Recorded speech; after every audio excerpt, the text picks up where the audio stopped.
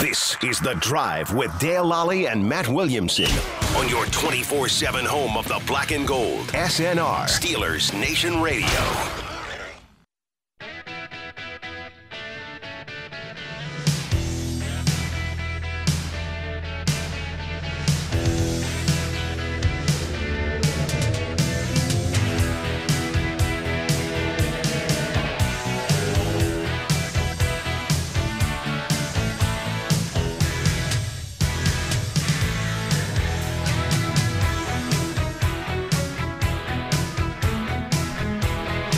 Welcome to The Drive. I'm Dale Lally here with Matt Williamson. It's a Tuesday, but it's a bye-week Tuesday. Yeah, how about that? That means there was no Mike Tomlin official press conference. He did, however, speak to the media today. Oh, okay. I assumed he wouldn't. Lots of people spoke. Well, we asked for him. I think, a lot of people wanted clarification on, had he gotten any kind of clarification from the league office about how the game ended. Or regulation. Right. He said he was in contact with the league offices, and I still don't think he was happy with their explanation of why the clock was stopped in that situation.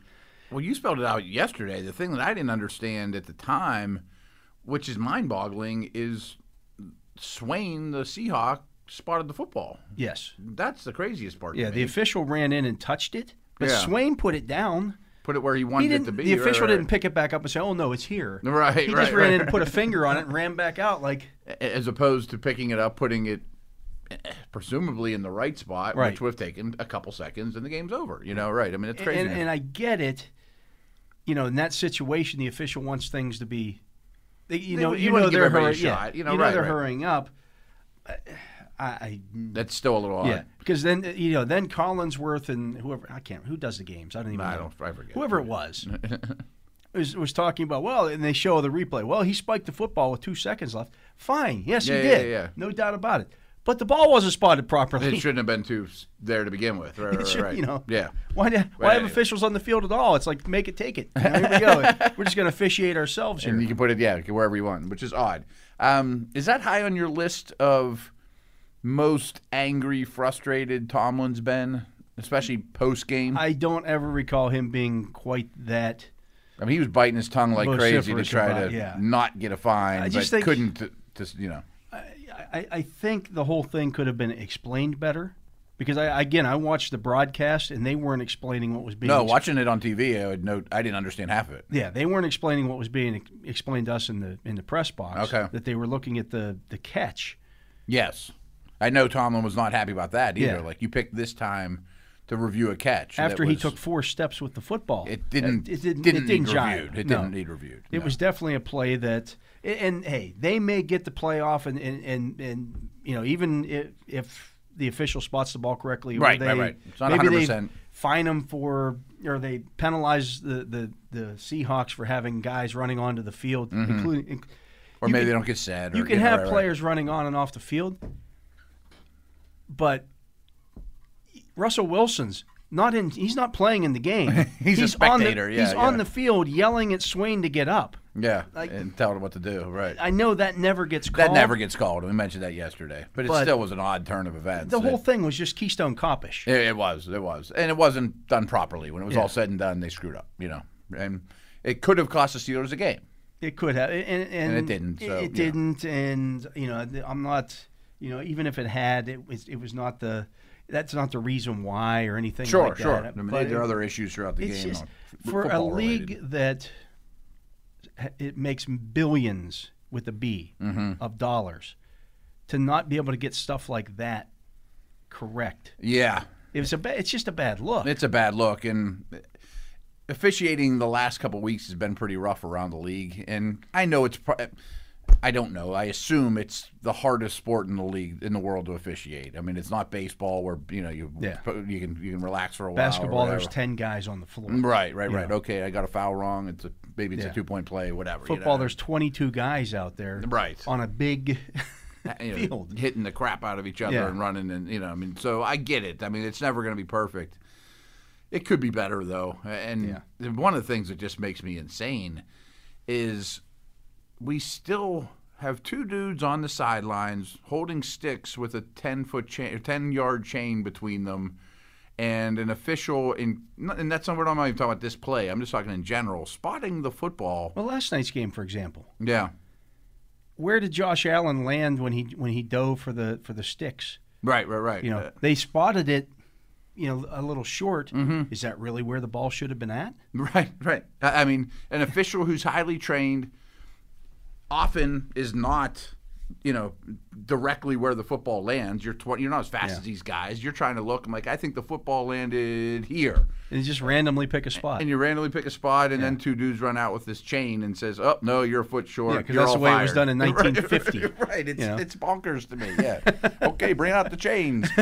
And these two run out, you know, like goofs. With the technology that we have available today, why can't they put a microchip in the ball? Right. I mean, even if it's just for the goal line, did it break the plane? Yeah. You know what I mean? You can have sensors there in the pylons. Yeah. And those pylon cams help. I get it, but the spotting of the football is, I bet they get it wrong 10% of the time, 20% of the spots. Sensors in the stick. Did he cross the stick? The stick went off. He crossed it. It all matters. Yeah, put them in both tips of the ball. I don't know. It's odd. Somebody smart out there should figure this out. And I'm not the first one that came up with this complaint either. You know, just the spotting of the football is so random. I mean, these guys.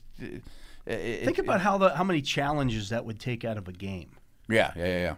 You know, how many times you see, you know, a red light goes on, like, you scored. There's 20 guys in there. Did he cross the goal line? Did he get over the first down line? Well, we marked him short, and then you look at it and go, well, I think he got it, but you can't really tell, so we got to take it where they spotted it. Yeah. Because there's so many human beings in there, you just can't see. I should know this for certain, but I think when the puck crosses the line, a red light goes on automatically. Correct. It used to be a dude back there pushing the button. Now I think it does it automatically. I'm not positive on that. But just imagine if the speed of that game, you know, someone shoots a slap shot from the blue line. It maybe went in, it maybe didn't. Some guy on skates 30 feet away has to make that decision, and you just live with it. I mean, it's kind of the same thing. And we're seeing it go or not. In baseball. You're seeing them go to the strike umpires zones behind the. You know, you've got an umpire behind the plate because he's got to make calls at the plate, but he's not calling the balls and strikes. Now there have been some incidents where, you know, that's gone awry. I'm sure. You know, obviously there's still going to be situations. I saw a guy get rung up on a pitch. It was like, you know, not even close. Not even close. Really? And the umpires, like, he calls him out, and the guy looks at the umpire. He's like, "What am I going to do?" That's what they said upstairs. Yeah, you know? yeah. I get overruled on this. Right, but and I don't mind the human element of officiating in general, but if it can be better, make it better. Yeah. And for whatever reason, the NFL continues to seem to be kicking and screaming. They don't want the eye in the sky. They don't want the. I don't know what we're going to see that's so terrible. Yeah. I don't know. But anyway, in that situation, if you have an official up above watching that, I mean, you could see from the press box, he caught the freaking football.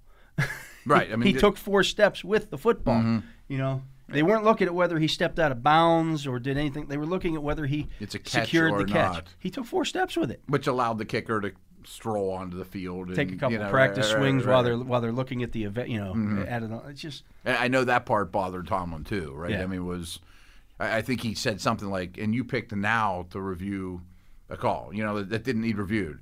Nobody cares if it's the second quarter with 8 minutes remaining on the clock. Like, we'll go to commercial. This really doesn't need reviewed, but we see this all the time. You kind of took some of the human element out of that play. You turned it into a second quarter field goal. Yeah. Instead of the adrenaline rush. Okay, we got to get out there. We got 30 seconds or 40 seconds to get this off, get everybody off. Even if they snap it and spike it with 1 second left, and that's what they gave him that. But people practice that. That's hard to do. Right. You got to get everybody on the field. That guy's got to be there. Everybody's got to be set. Yeah. You know, you can't be moving around. You know, you get one shot at it. Now all of a sudden you're like, okay, they're gonna spike this. We can walk out onto the field. You know, you had time. Again, you had time. Okay, it's a 27 no yard. Hurry. I can look at it. Here's what it's going to be a 32 yarder or whatever it was. Here's the wind. Yeah. You know, there's no urgency. Yeah. It's not just I got to run like crazy, swing my leg as fast as I can, and get this thing through the uprights. Yeah. But anyway, I mean, that all worked out. We'll forget about it in 2 weeks and such is life. But it was an odd turn of events, and you don't see Coach Tomlin act that way very often. And boy, he was holding back the best he could. You have anything else good to say today? He was asked about Stephon Tuitt. Said really nothing new to report there in terms of, he's not going to say anything until Tuitt's ready to come back. Right. Someday we'll get a blur. It could be next week. It could be 3 weeks from now. He's not going to say it before it happens. Yeah. He's not going to put a time frame on it. I mean, they didn't announce that Zach Banner was going to start practicing again. They didn't announce that Anthony McFarland. You just went out to practice. Oh, there they are. There they are. All right. That kind of thing. I guess there's no reason, especially in Tuitt's case. Oh, we expect him week 10. You don't know. I mean, again, that's the thing. They might behind the closed doors. He's got I another talked week. To some people in the organization who were hopeful that it would come. He would start practicing at least during, not this week because they only practice. Strange week. Yeah. They have to have 4 days off, but they were hopeful that maybe next week they start the clock rolling on him. We'll see. You can always have setbacks with that. Right. Speaking of which, did you see today they had started the clock? I think on Ronnie Stanley. And then they shut him down. They shut him down. He's out for the year. Yeah, that's why you don't want to do that. Right. That's the bad example of it. I mean, they put him on IR. He's done for the year. If he's not ready, you either have to carry him on the 53-man roster, which nobody wants to do, or you have to shut him down for the year. Yeah, and I can't remember exactly how I think they've been holding him hopeful, and then boy, he never really recovered from last year. Yeah. I mean, I wonder if that affects his career. Right. I mean, that's a big one. And you don't see injuries the last 2 years. Essentially missed 2 years. Right. And that's the thing. They've just given him huge money. People look at that.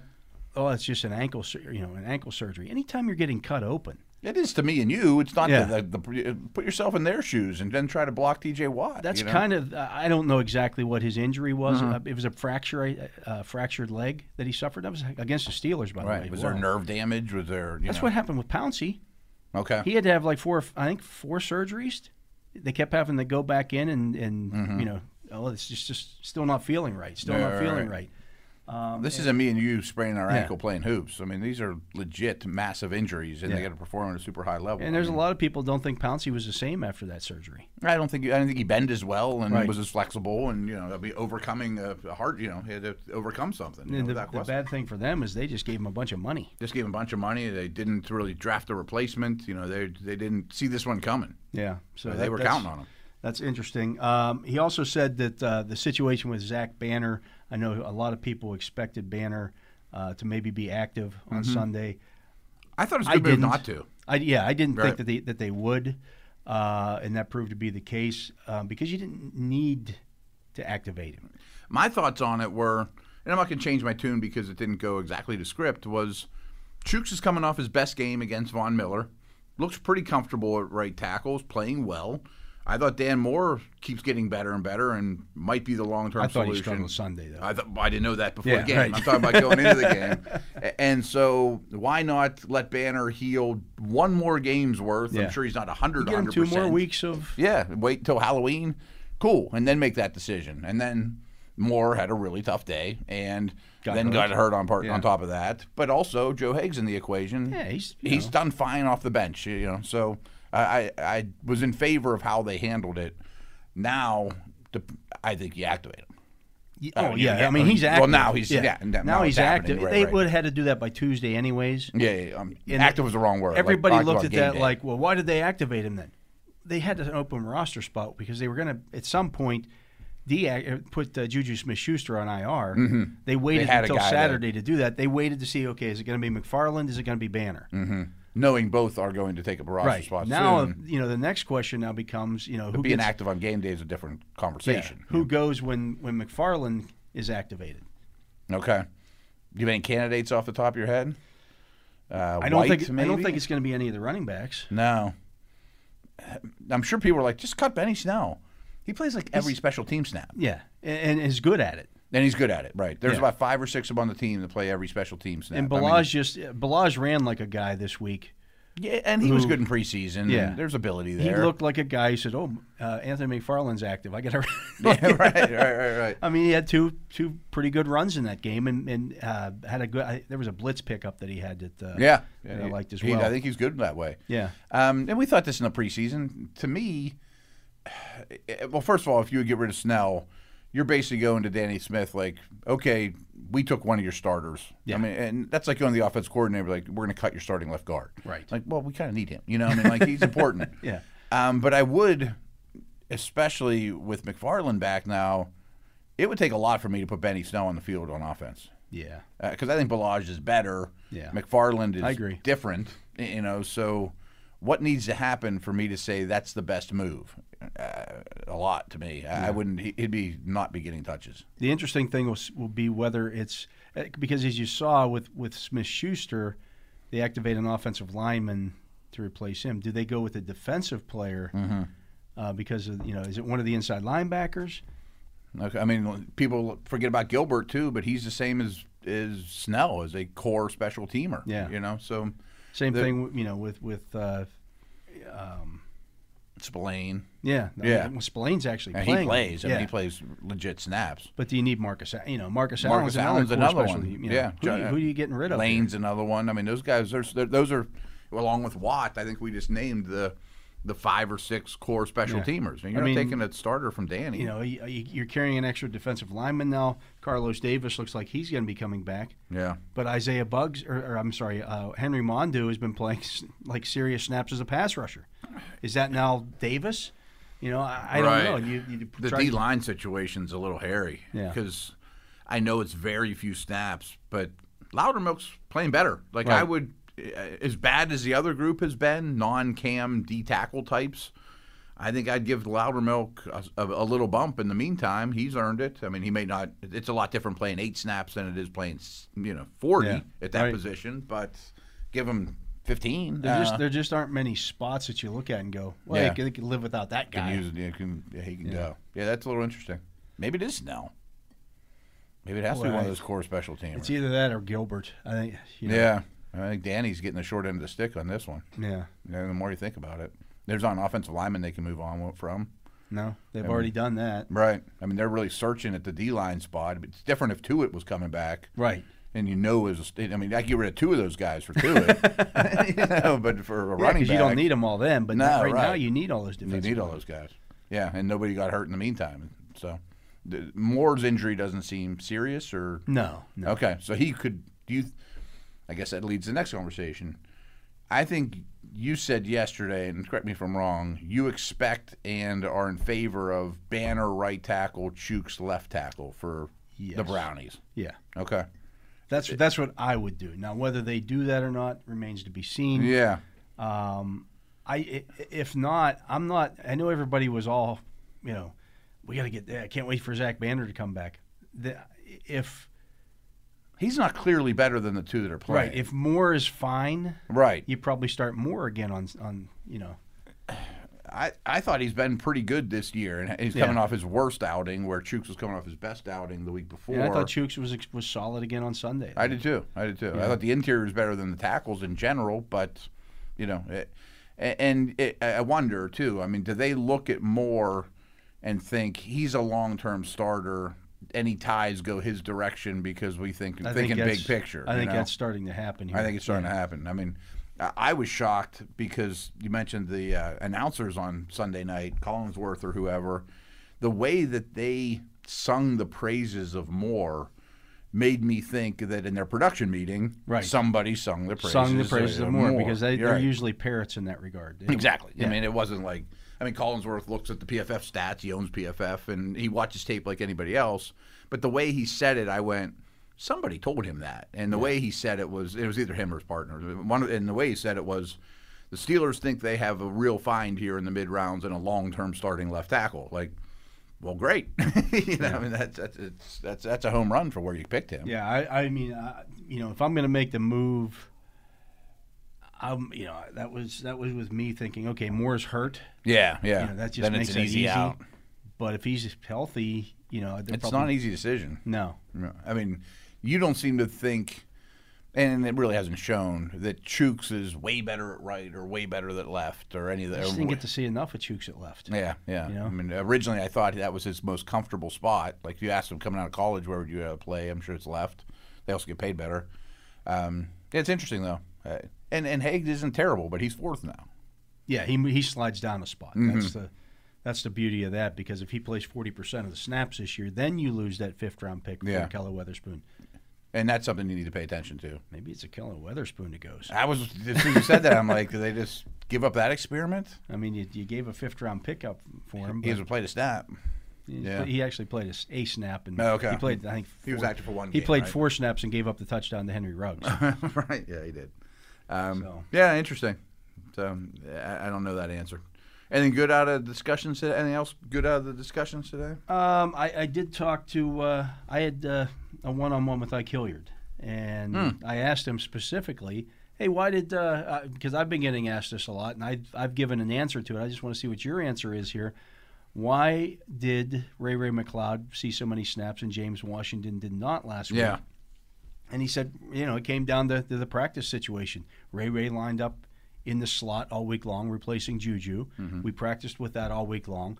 Claypool and Washington were essentially sharing a spot on Sunday. And both were fighting not major injuries, but both were questionable for this game. And he said, and Claypool's hamstring held up better than we thought it might. Okay. So we kept rolling with him out there, and James ended up getting the short end of the stick in that because it was going to be basically a 50-50 split between those two if Claypool's Gotcha. hamstring was tightening up on him at all. Okay. And he was okay, so they left him out there. Yeah, that's logical. I mean, it's real easy for all of us to say, and frankly, I was critical. Like as soon as the game ended, and I looked at snap counts, and I'm like, James Washington's better than Ray McLeod.